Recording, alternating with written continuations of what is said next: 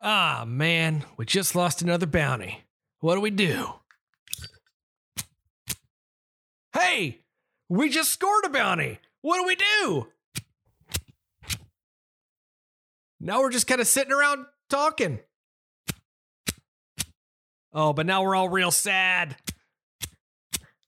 I sure hope somebody cures cancer in the future. We're listening to Cowboy Bebop.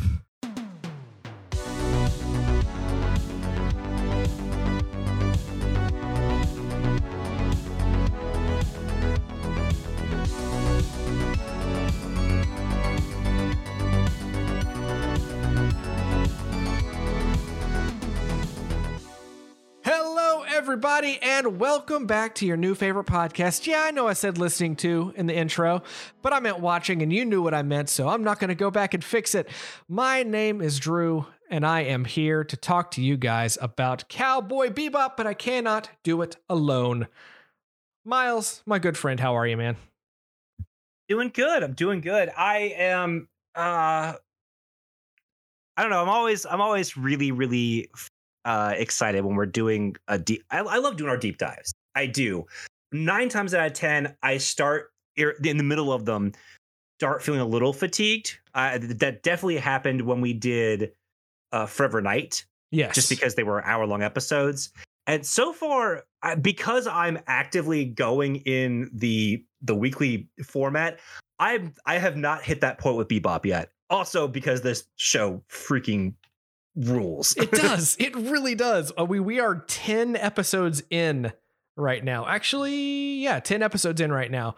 And we're not even to the halfway point, but it is still going strong. I have so many of my notes as I'm watching these episodes are, man, this show is good. Man, this music is good. Man, this, man, that. But one of the things that stands out as part of this show and what makes it work so well is that the voice cast is really, really good. And that's what we're going to spend a little time talking about before we get into our episodes today, because we teased this for a couple of weeks. We're not going to go into huge actor backstories. We just kind of want to talk about, you know, who some of these actors are and the roles they play, but some other roles that you might know them from, because I guarantee you definitely do.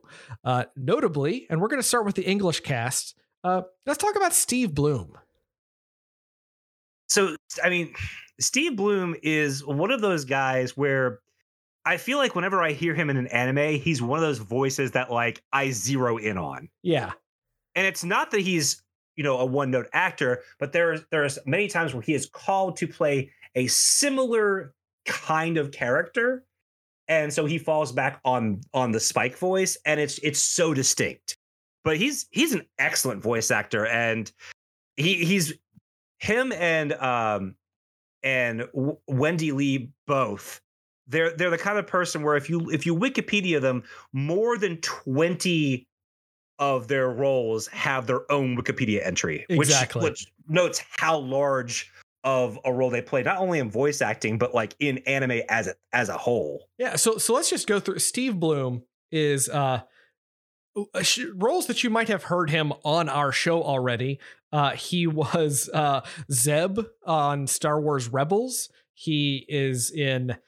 He's been a number of roles in Naruto. He was Tom, the sort of host of Toonami, Cartoon Network's Toonami, which is the reason why most people our age got into anime at a certain point.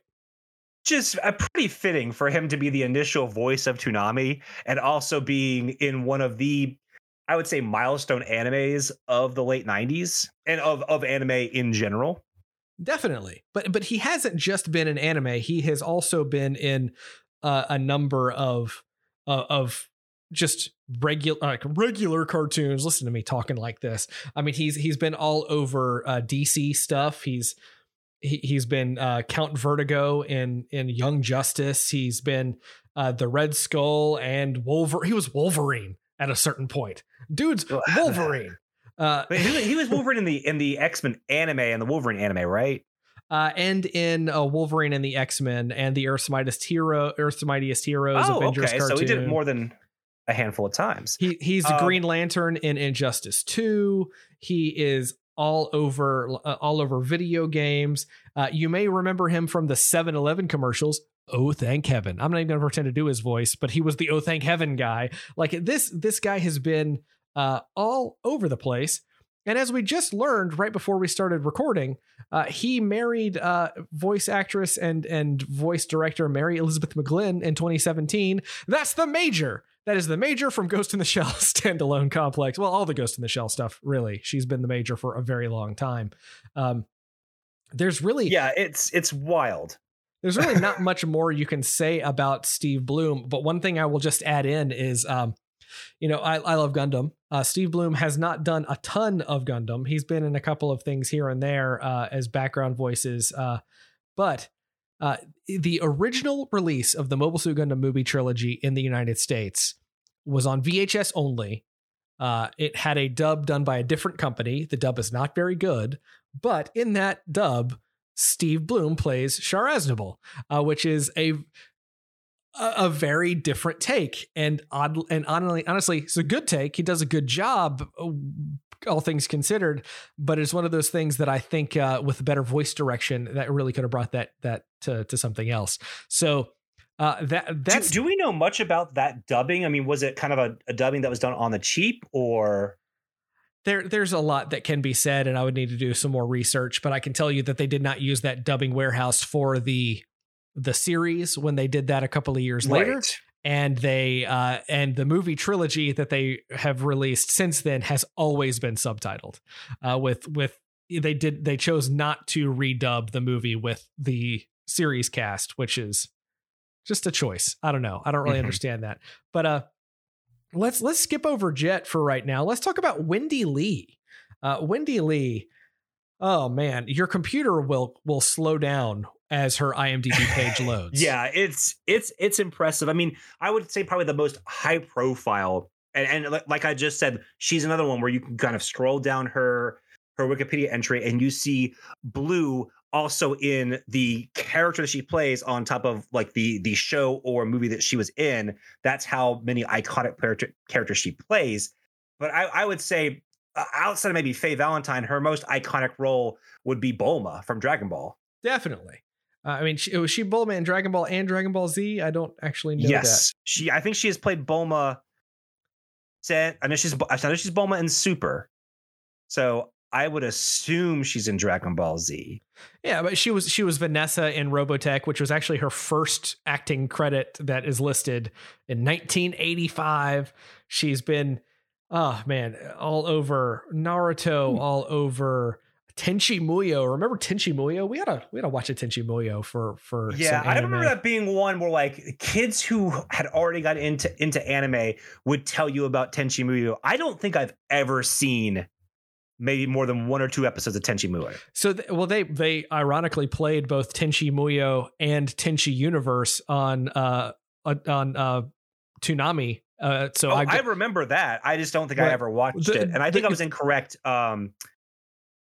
It doesn't look like she was in Dragon Ball Z, which is odd. Well, they brought her back for Super, so that works. But but Tenchi Muyo and Tenchi Universe were the same show, but a different take on the same show. It's so weird. Well, we're not talking about that. We're talking about Wendy Lee. She continues to work. She's also recently she was in I think Cells at Work, which was a pretty big anime. She's also returned to the Gundam franchise in Iron Blooded Orphans. Yes, as Amida, and she was Queen Serenity in the 2014 to 2015 run of Sailor Moon Crystal. And last but not least, we do have to talk about some of her live action voice roles. She was the English voice of Scorpina on Mighty Morphin Power Rangers, and later as the robot Alpha 6 as the Power Rangers went to space and then got lost in a galaxy. Yes, those outside of a small role called Alive, her only live action film roles are for the Power Rangers, which I very much love. Man, we could do podcasts based on just these. You could absolutely do an entire podcast based off the voice work of Wendy Lee, who's exceptional. I think she does a phenomenal job as Faye. She brings a lot of character and personality to the character that's beyond the script. And I think that's one of the reasons why we are focusing on this voice cast, especially in an era, and Drew and I can both speak to this, having been, alive and teenagers, in an era that didn't look kindly on American voice actors in the anime scene at the time. Yes. I mean, this is something that we have to say about Cowboy Bebop, and we say it over and over again.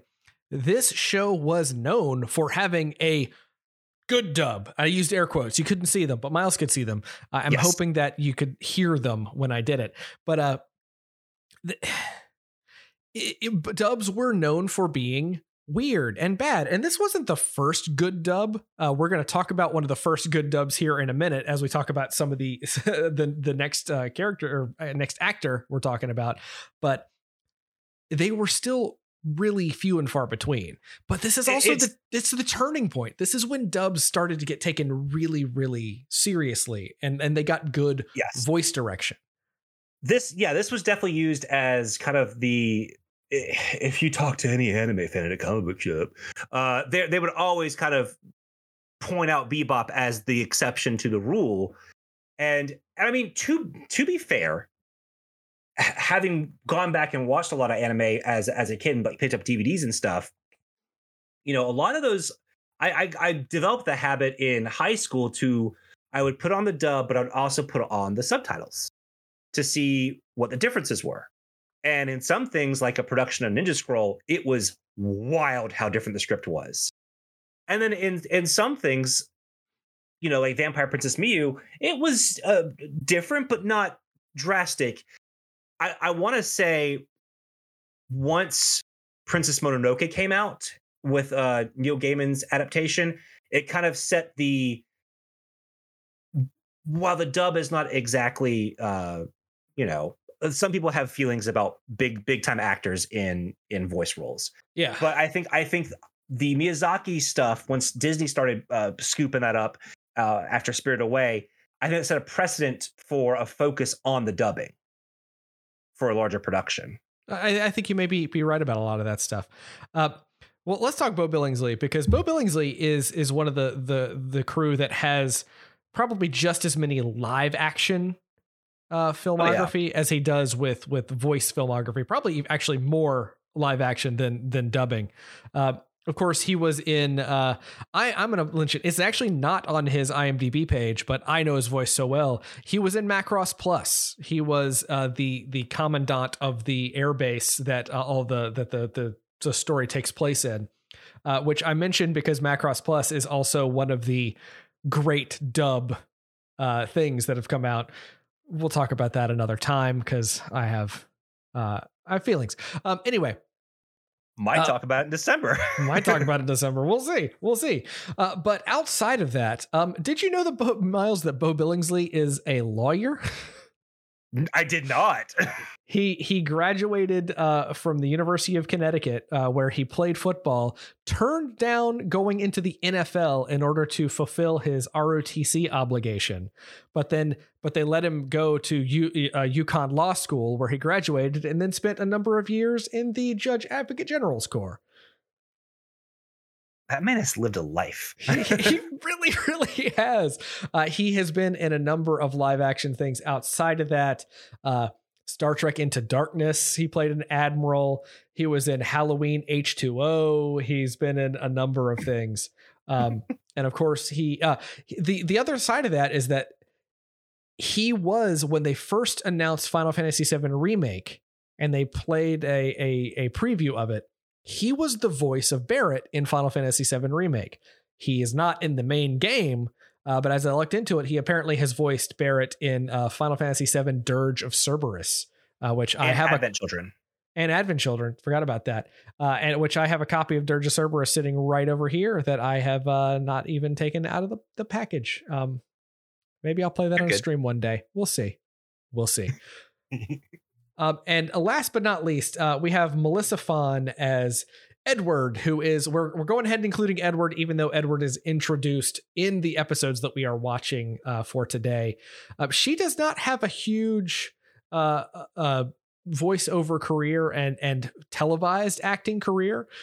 Some things we have talked. Don't know about that. She's got plenty of titles. Oh, you know what? I didn't scroll down far enough. I take that back. She's got a huge voice acting career. she is also in Macross. they separated her out into live action roles and dubbing roles, and I just hadn't scrolled down far enough. Yeah, I, when we started talking, I was like, "What is he talking about?" I'm a big dumb dummy, is what I am. She's been in a number of Macross productions. She was in Macross 2. She was in Macross Plus. She played Lucy in Macross Plus, which is cool. I think it might be. I hope I'm not getting. She is not Lucy in Macross Plus. I take that back. She's also in one of the best, I would say, standalone Gundam series that takes place in the Universal Century in 08th MS Team. Well, she's barely in that. She plays a young version. She's still in it. That's still a Gundam connection. I think she plays a better character in 0080 War in the Pocket, where she plays basically the same character she played in Fooly Cooly, which is the snobby classmate of the main character. Yeah, and she's in Fooly Cooly. But she is also one of the Tachikomas, the sort of main Tachikoma in Ghost in the Shell standalone complex. Which I may have said something when we did Ghost in the Shell because I didn't look it up at the time, where I was like, this sounds so much like Ed from Cowboy Bebop. Well, because you'd be right. The Tachikomas act like Ed. Quite a bit. But as good as this dubcast is, and we are going to move on a little bit from here, I wanted to look up because I have only really ever watched this show dubbed because that's what was available. It's a good dub. It's a great dub. So why would I watch anything else? But then I decided to look into the Japanese voice cast, especially in light of Netflix using the Japanese voice cast to Japanese dub the characters for that release of their live action series. And this is awesome. It's really awesome that they did that. So I want to go through and talk about some of the stuff that we have seen, because some of these things are extremely surprising. I actually want to start with Jet this time. I want to start with Unsho Ishizuka, which I apologize for that, because these are Japanese names and that's not our native language. So I hope we were not mispronouncing them too badly. So he has since passed away. He passed away in 2018, but he had a very long career doing a bunch of stuff. Of course, he was Jet in this series.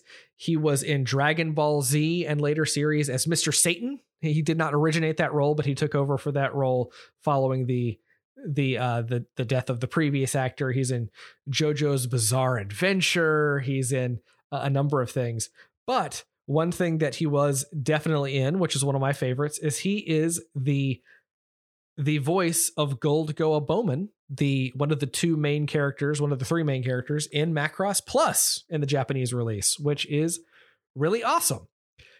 He was also Colonel Voltan in Redline. Oh, wow. I would probably say his other most known character is Professor Oak in Pokemon. Oh, awesome. I missed that. He's also the voice of the Gyarados, which is pretty cool. Yeah, I mean, I think one thing, it's so wild because when we're talking about the origins of this show, you get the feeling that it's this kind of ragtag effort.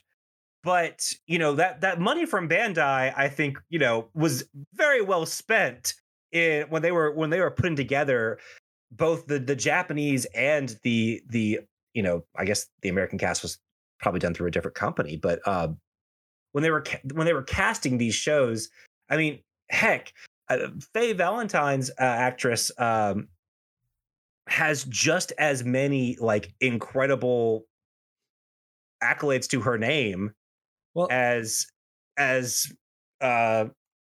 Jet does. Yeah. So let's talk about Faye. So Megumi Hayashibara, who of course is Faye here.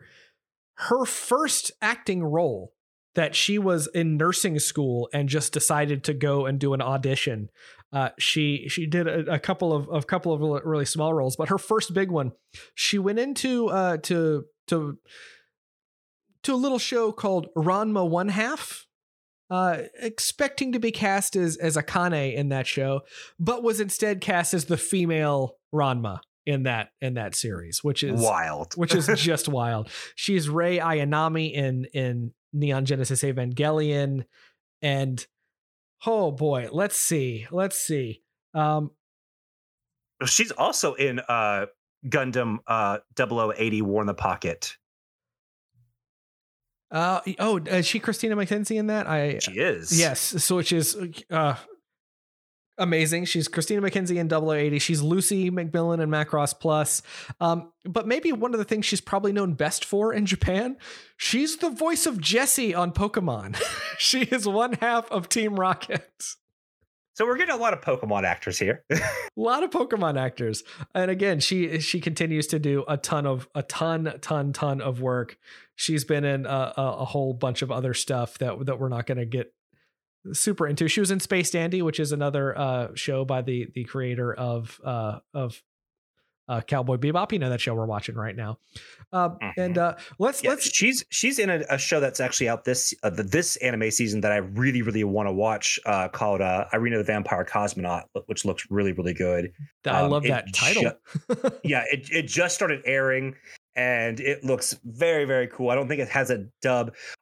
She's worked a lot with Watanabe, because she's also in Carol and Tuesday, which was his Netflix original show that technically takes place in the same universe as Cowboy Bebop, even though it is a completely different genre show altogether. Yeah. So I will say just a reminder that the creator of Cowboy Bebop was the co-director of Macross Plus, which is why a lot of these folks are showing up. At least the Japanese cast are showing up there too. Let's talk about Ed's voice. Ed is voiced in Japanese by Aoi Tada. And she does not have a super long voice career. In fact, she's also relatively young. She's only 40 right now. So she started her career fairly early voicing Ed, but then she retired from voice acting to basically become a J-pop star. So she performed with the band Veil and released songs as under that. And she did some anime intros, and she looks like she's continuing to release stuff. But did some theater. She's the voice of Annie. She played Annie in Annie, which is oh, wow. Yeah. But let's round it out by talking about the big man himself, Spike Spiegel, the Japanese Spike Spiegel. This is maybe one of the most surprising entries I have ever read. Yeah. So the Japanese voice of Spike Spiegel is an actor named Koichi Yamadera. Koichi Yamadera is, of course, Spike in this game. He has been in the Yakuza video games. He is Togusa in Ghost in the Shell. All of the Ghost in the Shells, he plays Togusa in Japanese. He is in Lupin the Third as the second Detective Zenigata after the original passed away. He has credits on credits on credits on credits all over the place for everything. And as main characters, like in Ninja Scroll, he is the ninja. Like, he's Jubei. And it's I mean, it's not uncommon to see voice actors have these kind of careers, but like his career in Japan, I don't think there's an American analog to it. Well, and there's not, I think mostly because in Japan, because they get a lot of American media translated, and Japan likes to have one voice represent that performer when they dub over stuff into their language. So you might hear his voice when you're watching a Jim Carrey movie, or an Eddie Murphy movie, or a Robin Williams movie, or a Jean-Claude Van Damme movie, or Brad Pitt, or Michael J. Fox, or Will Ferrell, or John Hamm, or Will Smith. He is the official voice of Will Smith in Japan. He is apparently most famous for being Will Smith, and I have just sent a photo to Drew of him with Will Smith. Oh, they've met several times. And I believe he actually performed his Will Smith voice for Will Smith, and Will Smith greatly approved of it. I need to hear his Will Smith voice. I'm gonna look that up after we are done tonight. I do too. But I also love that. Outside of all that, he is also the official, which is a big deal because they usually only have a handful of voice actors selected. He is the official dubbed voice of Donald Duck in Japan. So Spike Spiegel and Donald Duck are the same actor. I would love to hear some of his other stuff, just because he ranges. He seems to do a lot of comedy, and a lot of his actors are comedic actors. So I would love to see. I mean, I'm going to be honest. I've never actually listened to Bebop that much in Japanese. I've mostly watched the dub because I like it so much. Yeah, same. I listened to a little bit in preparation, but I switched it back because I was just I love this dubcast so much. I don't know, but yeah, I'm the same way because I haven't played some of the later Yakuza games. I don't think he's in Yakuza 0, so I haven't heard him in that series. I would be very, very interested to hear some of his stuff, especially when he's voicing like Will Smith, because apparently that's the one he's most known for. And I kind of want to know what the official Japanese voice of Will Smith is supposed to sound like. So according to what our source here, he is both the Robin Williams genie and the Will Smith genie in Aladdin. Yes. If you go on to Wikipedia, they actually give you a list of movies for each person that he tends to dub. And Eddie Murphy is the one that he has done the most, which is wild.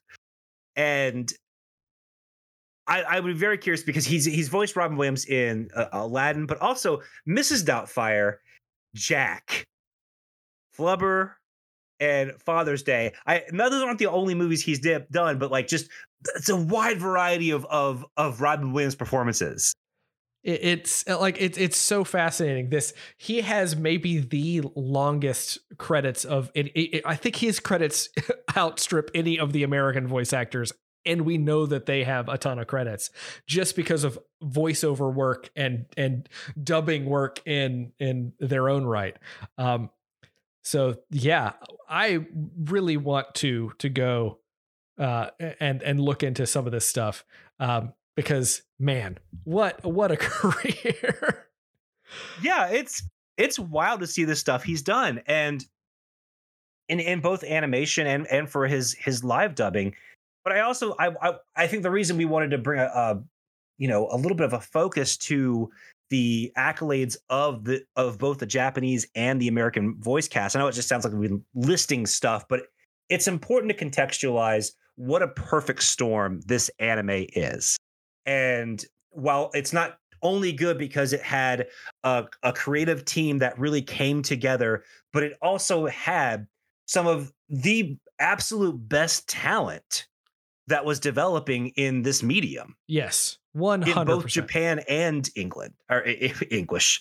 So with that said, do you want to hop into this week's episodes? Let's get into it. And we start this week in episode 8. Waltz for Venus. I love the cold open for this episode. Yeah, I love the cold open because they finally get a bounty. They do. First off, how easy is it to get that many guns on a luxury liner? It's kind of wild. That was my same thought. I mean, I get this was 1998 when this was being, put out in Japan, and airport security was what it was in the 90s, but they flat out just brought duffel bags of guns onto this hyperspace plane. Yeah, really, really wild. But of course, as these people are about to take over the ship, one guy's like, "Oh, I'll give you money, just let me go." It's like, all right, you fool. Of course, Faye and Spike show up and just take out these fools. And it's all done in zero gravity, which just makes it even cooler to watch. I also love that it's kind of like Spike is doing this kind of like Mr. Bean-esque thing, except he's doing it on purpose, where he's doing it he's like Buster Keaton here. Yeah, like, because he's wearing a sleep mask and like, hey buddy, wake up, and he just stretches and punches the guy in the face. Yeah, it's so great. It also, and it's only because of a recency bias thing, it also reminds me of the opening of the recent animated Gundam film Hathaway's Flash, because it also opens up with a space hijacking. Yeah, very different tone in that space hijacking. 100%. But you also have like the Hirokai doing, it's good. But yeah, this opening is fantastic. And yeah, it's so exciting because we finally get to see these guys get some money. Yeah. They what's turn the in first thing Faye does? They turn in Huey, Dewey, and Louie. Yes. When they turn in the bounty, you pause it and you do that. Also, it's just weird to see how they do, like they have a bounty terminal in the airport. Like they're not even there. They just like go and they press buttons on the screen. They get a little cash card. It's really, really wild. But yes, what is the first thing? It also goes to show how legitimized the bounty hunting profession is. Yes, definitely. There's a bunch of nonsense placement text on that too. Just a lot of X's and Y's and Z's typed over and over, which I love. But yes, of course. What does Faye go and do, Miles? She goes to the casino. What is her line that she says there? More fun than is it more fun than investing or more fun than spending? I can't remember what she says with it, but it's very funny. I'm trying to remember what she says. I can't remember. She does have some little comment about it's a more interesting way to spend your money or something like that. I can't remember specifically, but I also loved in that moment because so Spike is now he's riding an elevator down from the spaceport, and not only is there incorrect English on the signs in the background, there's incorrect Spanish too. You know what? You never get to see that. I love it. Well, but and once again, he starts smoking in an elevator that specifically says no smoking allowed, because Spike just wants to smoke. Spike gonna spike. Again, this is why I make the joke in the beginning of this that everybody in the show smokes. There's nothing but cigarettes going on. I know that's a Japanese thing, but you know. I mean, if you watch some movies from the early 90s, it was an American thing too. Sure. But like, it's different in Japan. Like in Japan, I have heard, I haven't been there. Like smoking on the street is not something that is done. You want to go into a place to smoke, which is like the opposite of what we do in America. It's really, it's just interesting differences. Anyway, so we see Venus, and Venus has these cool sort of floating islands. And like, we don't actually go to the ground in Venus. We just go to, or at least we don't go to the ground yet. We do eventually go to the ground in Venus, but it's really neat to see, just sort of, because this is kind of our next planet. We have been to a lot of planets in the universe so far, and this is the first time that we've gone to see Venus, and just how different it is, with kind of, slightly different color tones to everything. And this is where we are introduced to sort of the MacGuffin of the episode, a young guy named Rocco Bonaro, who tries to attack Spike for some reason. Well, he tries to attack him because he saw how talented he was, and he's trying to like see if he's actually that good, because he's like, oh snap, you're the kind of person I need to hang out with, because he wants to be taught how to fight. And oddly, he convinces Spike to train him, which is really interesting. I did not really expect that to happen, but I guess you don't really have an episode if you don't do it that way. But well, that, and like usually if you pester Spike enough, he gives in. He's a good guy that way, that Spike. But this is where some of the just absolute coolness of the character of Spike comes through, because he says these lines, and Steve Bloom really pulls this line off as Spike is teaching Rocco how to fight in a way, as much as he can, in like an hour and a half or however long they were doing that. And he wants wants Roko to be like water. And I'm sure this is actually biting from, a Bruce Lee quote or something like that. I don't know. I can give you the exact Bruce Lee quote. Okay. You must be shapeless, formless, like water. When you pour water in a cup, it becomes the cup. When you pour water in a bottle, it becomes the bottle. When you pour water in a teapot, it becomes the teapot. Water can drip and it can crash. Become like water, my friend. And so Spike takes that. Water can take any form. It drifts without effort one moment and pounds down in a torrent the very next. And it's a very wonderful sort of take on. It's fantastic. It also shows that there is a severe understanding of the form of martial arts by Spike. He's not just someone who can do stuff. You often see, in a lot of these action movies, people who can perform at least some degree of competent fighting, but Spike is someone who has clearly studied the art. He's been trained. He actually knows what he's doing. Yeah. Right. And that's really important. There's a difference between being taught how to do some moves and, for showing off, and someone who has been taught the philosophies behind a martial art and tries to at least apply it. Because when he says that, you go back and think about how many times you've seen him fight and move in situations, and he does do that. This is consistent with the way that Spike has been behaving the prior episodes. Definitely. I love that about this, because it's not just him offering a platitude for this episode. We have seen in action, this is how he moves. This is how he behaves. Of course, here's where the real meat of the episode happens, in that as Spike is down here training, of course, what's going on the Bebop? Well, Faye has spent all her money, and Jet is looking at local bounties just to see if they can make a little spending money, and discovers a gang that has done some stuff that you need to make sure that you can, you need to go get them all. And of course, Roko is a member of that gang, and that's who he was being chased by earlier on.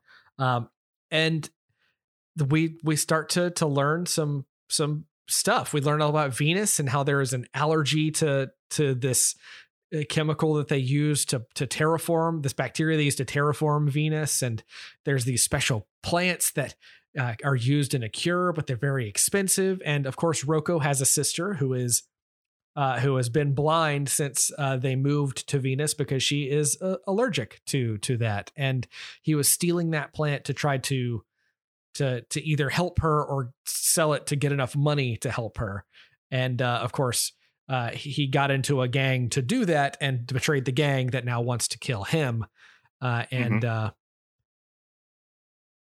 it's of course, that tale is going to end the way those tales do. But I also like seeing, a lot of these classic crime and noir tropes coming through in this anime.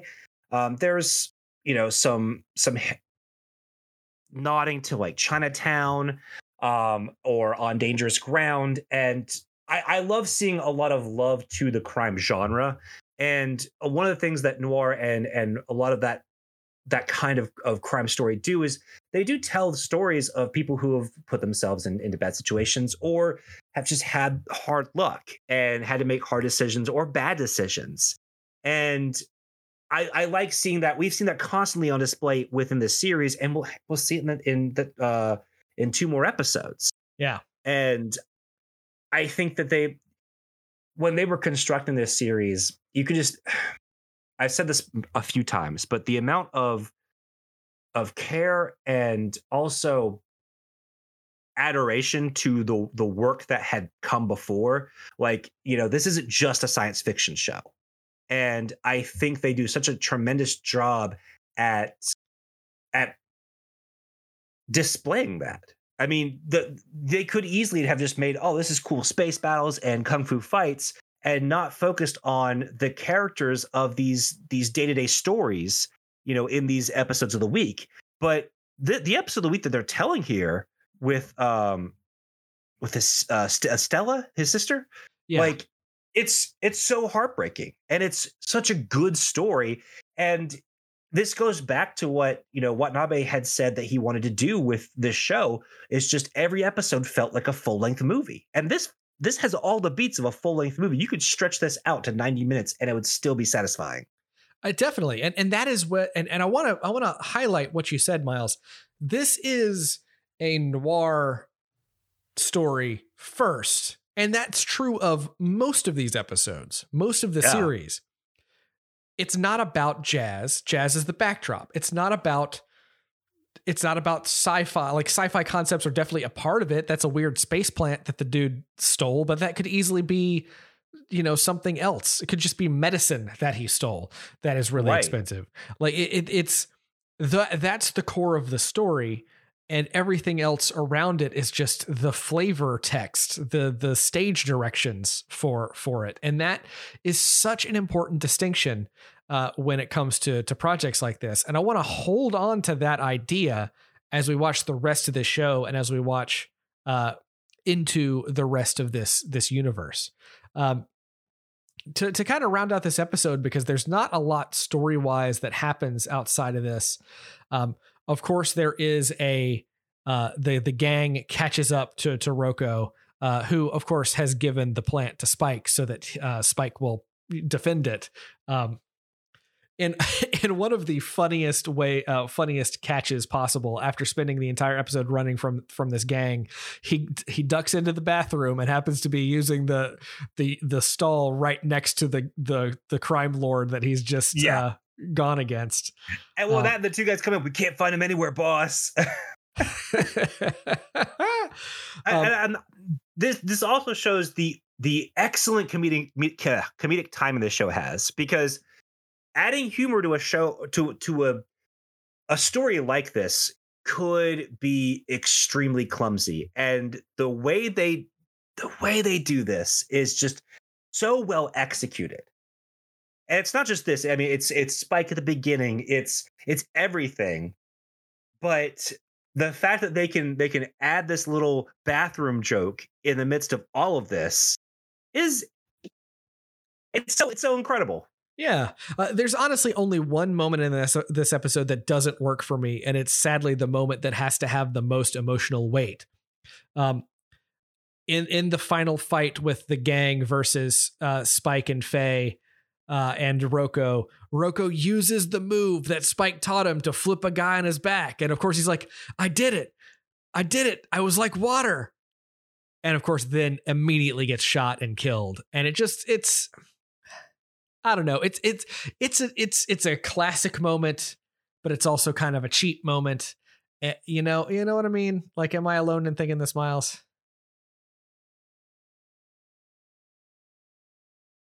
I don't feel as strongly, but I do agree with you. That could just be the voice of the character. Which I need to look up who played him, because he sounded familiar. I want to say it might have been the English Togusa, but yeah, and but of course you get the kind of moment of Spike talking to his sister in the hospital after she's had her first treatment, because he was able to get her the money for all of this, and yeah, and it's her learning about his death, and it's sad. And see, that's the scene that doesn't quite land as well for me. Like, story wise, I think it's great, but I feel like they kind of fumbled the very end a little bit. Yeah, I kind of agree with that. Again, I think that might just be a performance thing, voice direction thing, which is rare to say for this show. Let's move on. Episode 9. Oh boy, this is a huge episode. Episode 9, Jamming with Edward. This introduces and finally rounds out the last member of the main cast of Cowboy Bebop in one of my favorite anime characters of all time. And that's Edward Wong Hao Pepelu Tivruski IV. Ed made it up. I remember being in college, and my screensaver was like this Ed artwork. Because I think that character was so great, so funny, and such a breath of fresh air on the show. I mean, Ed is a wealth of positivity and high energy that contrasts the sort of grim, dour Spike and Faye and Jet as they're worried about money and worried about their histories and all of this stuff. This episode also starts on Earth. This is our first real look at Earth, at least Earth as it exists in this time period. We saw it once before, and we get a little more description of what is going on the planet. We still don't know what. We know that an accident happened and the moon kind of exploded and rains down rocks onto the planet. Well, isn't it the same? They said it was a hypergate accident. Isn't the same accident that created the assassin, the little boy? Yes, same event. But our Earth, surprisingly, is not depopulated. There are still people that live on Earth. They just live underground.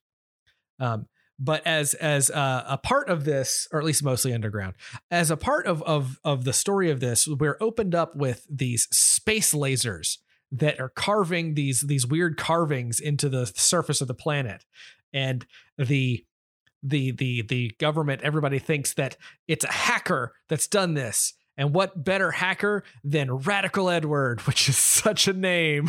It's such an anime name from the 1990s. I love it. Well, because it's also such a hacker name, Radical Edward, because, Edward is known as Ed by fans of the show. It's cast as Ed, but Radical Edward is definitely a name that a 12-year-old hacker would come up for themselves. Definitely. So, of course, the Bebop crew, it's so funny to hear how they talk about Earth. It's like, nobody wants to go to Earth. Nothing but weirdos on Earth. Nothing good can come going to Earth or something like that. It's so great. And of course, Faye convinces them to go and figure it out. And so they go. She thinks the hacker job will be super, super simple. Yes, because hackers are pasty, fat nerds that sit in their rooms at their computers all day. And I was like, what a an accurate depiction. Well, yeah, hackers are nerdy, pasty, tubby little geeks with triple thick glasses, and this one is probably a demented otaku with smelly feet. So catching him will be a breeze. But of course, I have to. Once we see Edward hacking, I do have to say I love 90s depictions of future internet.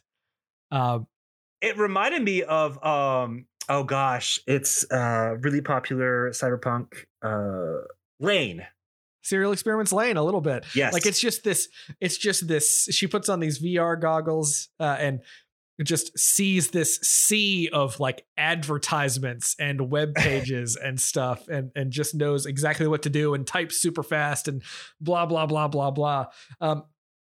And Ed figures out that, no, it's not a hacker that has done this. This weather satellite has gained consciousness, has gained sentience. And so Ed decides that to protect it. So the plan is they are going, and she hires the Bebop crew to do this because the bounty is going to be huge for this. I think it's 8 million Woolongs. 8 million Woolongs. And this also says so much about Ed, because Ed decides to give the computer a name. She calls it MPU. And I also it's love like that CPU, but better. Yes. And I love that the computer resembles like HAL 9000 from 2001: A Space Odyssey. It's, again, just really, really fun sci-fi references. And Ed does even at one point where like police are raiding the place where she's kind of squatting, is not at all like bothered, not phased one bit, and in fact sees it as a new way to play with something. Because the entire time she's kind of made this little remote controlled drone, and then the remote controlled drone that looks like the Bebop. And then, so when the police come in, she hacks into their like police ship and uses that as her drone. And does it at the end of the actual Bebop too. But this is I where also love that one of the names on Ed's computer is Thomas Wayne. Oh, I missed that. But this that is what what I saw on. I had seen a paused like a. I didn't catch it when I saw it, but there was a screen grab of Ed's computer, and I saw that name on there. So Ed's plan, and this is where I think is really cool, is that Ed determines that they need to get to the satellite, and they have to sneak in and do it without using any computer hardware, any like do manual controls and all of that, because if they don't, the satellite will just wake up and the defense satellites will start shooting at it. And plug in to download MPU to make a copy of MPU onto this external thing. Turn that in to the cops, who will then, have it and they'll get the bounty, but leave MPU, the original copy of MPU, on its satellite, just totally fine, left alone, so that they know what to do. And it's such a sweet, honest, clever plan that oddly works. But what I love about it is the ways that they get, like, because Spike's in his little swordfish craft, and he turns off his computers, but I just love how he reaches up and he's in this little, bubble thing that he's in, and he just vents air in different directions in order to turn the ship. And I just love little details like that. It's really well animated and it's really cool. And then of course the actual fight starts, and they have to do some cool stuff and fire some missiles, and you get to see cool missile smoke trails and things like that I love. And of course they save the day. They save MPU, they get the copy of it, they turn it into the cops, and of course the cops give them nothing because it's not a bounty, it's a computer program, it doesn't count. I was excited because I said, oh yeah, they got the bounty, and then nope. Which I think it's kind of a fun way to show that, like, they don't always lose the bounty by accidentally killing somebody. It's or just losing the person. It's sometimes they don't get the money just because computers don't count as people. Yeah. So now Ed is part of the crew because they try to fly away without her, and she brings them right back. Brings them right on back. And, which leads Spike to say, Jet, do you know that there are 3 things that I particularly hate? Kids, animals, and women with attitudes. So tell me, Jet, why do we have all 3 of them neatly gathered on our ship? That must be the subtitle track, because I think he says bossy women in the. Oh no, he said women with attitudes. I think maybe I'm getting them swapped around, but that's funny.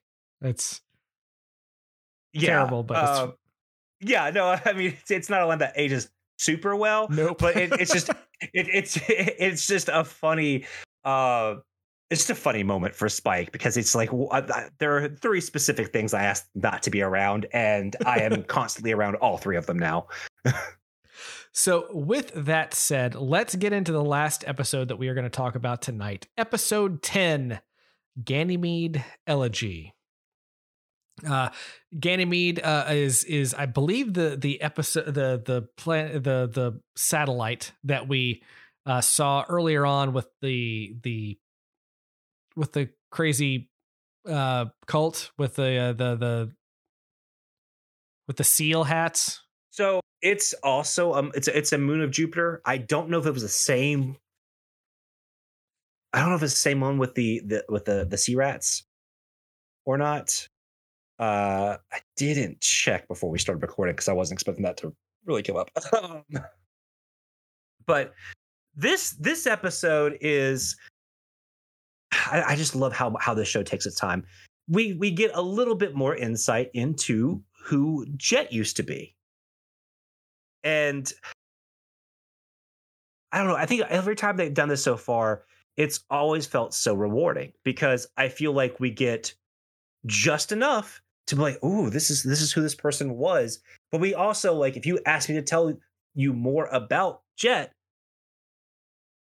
not going to give you much. Yeah, but there's also little moments. So Oh no, yes, as who he is as a person, and specifically, absolutely. But I just mean like I was talking about like background story stuff. But even like, so as we're landing, like I know because I've done research that the Bebop started out, it's a spaceship, but it's also a fishing vessel because you have to be both in the Cowboy Bebop universe. And as the Bebop is coming in to land, you see other ships that look like it in the water around the port. And it's just such a, like, went looking for that detail because I knew it was there, but I would not have investigated that if I hadn't. But it's a great little detail. This is Jet returning home. This is he talks to a guy that he used to work with on the Force, and they have some really accurate cop banter. I loved getting these little character, they're not even info dumps, but I love when you have someone who has known them from their past in their pre-Bebop times, and they're not giving you an info dump, but they're bringing up stuff. Oh, what was her name? Like giving you little clues and hints, but you're also like, everyone else is listening in too, because Jet's very private about his background. Yeah. And so I really love how this episode's constructed narratively. And I also love that we get another, like we talked about, a noir crime story of people who have ended up in bad times. But it tried to do the right thing, ended up with the wrong people and all of that. So, this episode focuses around Jet and his relationship with an ex named, is it Elisa or Lisa? Because I kept hearing them say both. I think it's Elisa, but sometimes they just said it quick enough that it just came out as Lisa. Okay, I should have, because the entire time I'm thinking of "You're Tearing Me Apart," Lisa. So as the episode starts with them turning in a bounty, which is the only reason they're there in the first place. But as they get there, you start, Jet's kind of out of it. He's, Spike's trying to talk to him and he's completely zoned out because, as it turns out, they're going to turn in the bounty on the Ganymede island that Jet is from, where he was a cop, where his ex-girlfriend lives. And so, of course, while they're there, he just decides to go and see her.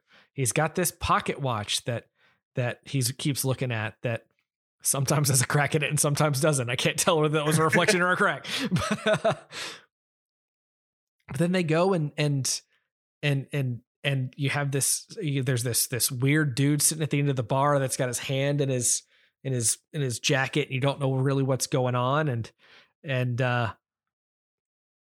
they just sort of kind of awkwardly talk, and they talk about, what's going on, and they talk about this and that, and dude disappears, runs out, and it's just kind of a weird, I don't know. It's really accurate in a way. Like when you talk to an ex that you haven't talked to in a long time, that maybe there's some, I don't want to say bad blood between, but there's some unfinished business with, and you're sort of having this most surface level conversation you possibly can at first, because you want to ask the big questions, but you don't have the strength to ask the big questions. It does, and she kind of gives him a non-answer, and so he kind of accepts it, but moves, he goes about his business. But as an audience member, you're like, I'm not buying this at all. Yeah, definitely. So then, of course, as this is going on, the guy of course, because Spike and Faye are like, Spike's fixing his ship and Faye is sunbathing and Ed is trying to figure out what Faye is doing. And it's all like, I got to say, I think I loved Ed in 1999. Mm-hmm. I'm not sure how I feel about Ed in 2021. It's just change in perspective.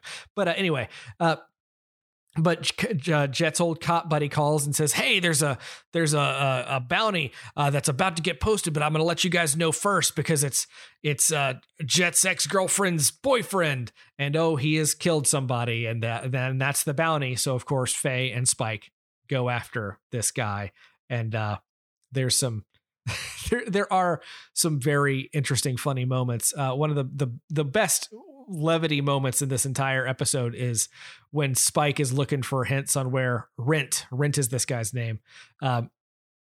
He parks his ship in the middle of a very crowded street, and there's just all these cars lined up on either side honking at him to move it. It's very he cannot be bothered at all, and I absolutely love that. But we go back to Jet and Elisa, and there are some really weird shots in this scene. Do you have any reference as to what, like, because there's the shots of the two of them talking, and then there's just these really quick cuts to full frame faces and then back, and really quick cut and back and really quick cut. It's really, really interesting. But I wondered if you had seen any reference to what that might be related to. Not really, in terms of the actual like filming of the episode. I didn't really see anything on that.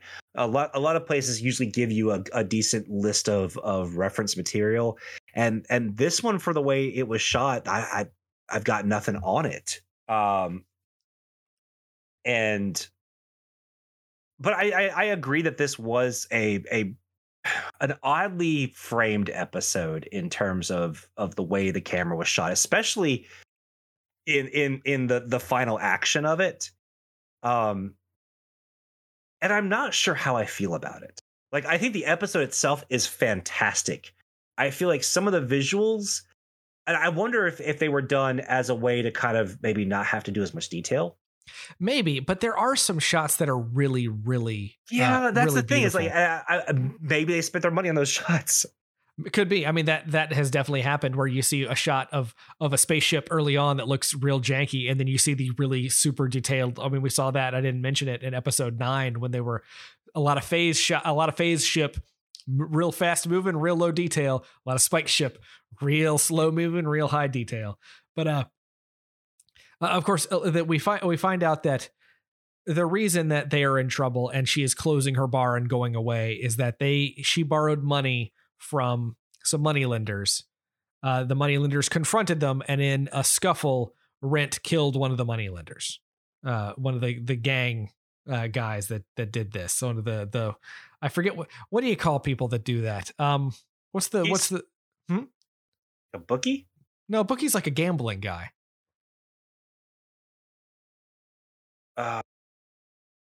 Loan shark. Loan shark. There it is. It's a water planet. I should have known that it was Lone Shark. Anyway, and she decides that they're gonna run off together. And of course, when he runs, she goes with him, and it becomes kind of a bit of a chase. But as we were introduced in the beginning, as we're getting into Jet, when he was a cop, was called the Black Dog, and when he bites, he doesn't let go. And which that's apparently a reference to a Led Zeppelin song. Interesting. But they get in this little speedboat and they're going off, and conveniently Spike just happens to see them. I don't know how he spotted them and how he spotted who they were. He's a very observant guy. We've seen that before, but confronts them and is attacking them. But of course, happens to run into Jet, who has no idea that they've run off at this point, and Jet decides that he's going to be the one to bring him in, because he has to. He feels responsibility, and kind of confronts them on the side of the water. And I love when before Spike goes away, he's like, "You're not going to let him get away, are you?" and you wonder for a bit if Jet is going to let him get away. But there's just this kind of wonderful shot between the two of them. And as they're kind of standing over, and Jet is unarmed, and she has the gun pointed at him, and they pull back, and you see all this sort of dock machinery, and you see this ship kind of flying overhead. And it's just this wonderful, beautiful shot. that's framed right there. And yeah, she drops the gun. They have it out. They have their moment of what they needed and what she wasn't getting from their relationship. And he got some closure, and he got to turn in the bounty, even though it looks like the guy might get off with a self-defense plea, which is interesting. Which is fine. That's not what the bounty is for. The bounty is for capturing the person. So they got the money. Everybody wins. And as Jet walks away, he pulls out the watch, just tosses it into the water, and heads on out. I love that moment. I really liked that bit of him kind of really closing the book on his past in a way that he needed to, which was seemed to be the theme of the episode. And I also, in the greater scheme of things, love that Spike was pretty much aloof the whole entire time. Yeah. Like, this is Jet's episode, and you don't need Spike as either the audience stand-in or offering commentary. Like, it was the right move to let Jet do this by himself. And Faye is literally just in a bikini getting sun the entire episode. It happens. It's the 90s, and man. It happens in anime a lot. It was the 90s. So that is where it still happens in anime a lot. Yeah. That is where we're going to end this episode today, this morning, tomorrow. But let's talk about what we're doing next week, Miles. Next week, I think we're going to do 3 more episodes. We're going to do a little slow burn. Yeah, next week is a busy / chill week for a lot of people in the United States. And so we wanted to keep that load a little light for that week. And, you know, we will likely be doing the opposite for the next couple weeks afterwards. But yeah, we wanted to keep things nice and easy as we sauntered into the winter. Yeah, so we are going to talk about episodes 11, 12, and 13. Episode 11, Toys in the Attic. Episode 12, Jupiter Jazz Part 1, and Episode 13, Jupiter Jazz Part 2.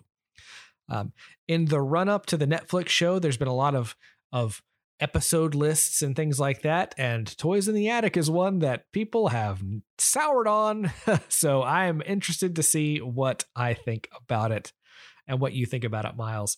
So that's going to be next week, episodes 11, 12, and 13. So in the meantime, if you would like to reach out to us, tell us what you think if you're watching along, if you're ahead of us, if you're behind us, if it's your first time or your 20,000th time watching the show, let us know. Tweet to us at The More You Nerd, facebook.com/TheMoreYouNerd. And of course, you can email us, themoreyounerd@gmail.com. That's themoreyounerd@gmail.com. So until next time, we are going to end this show as we always do with a rousing nerd out.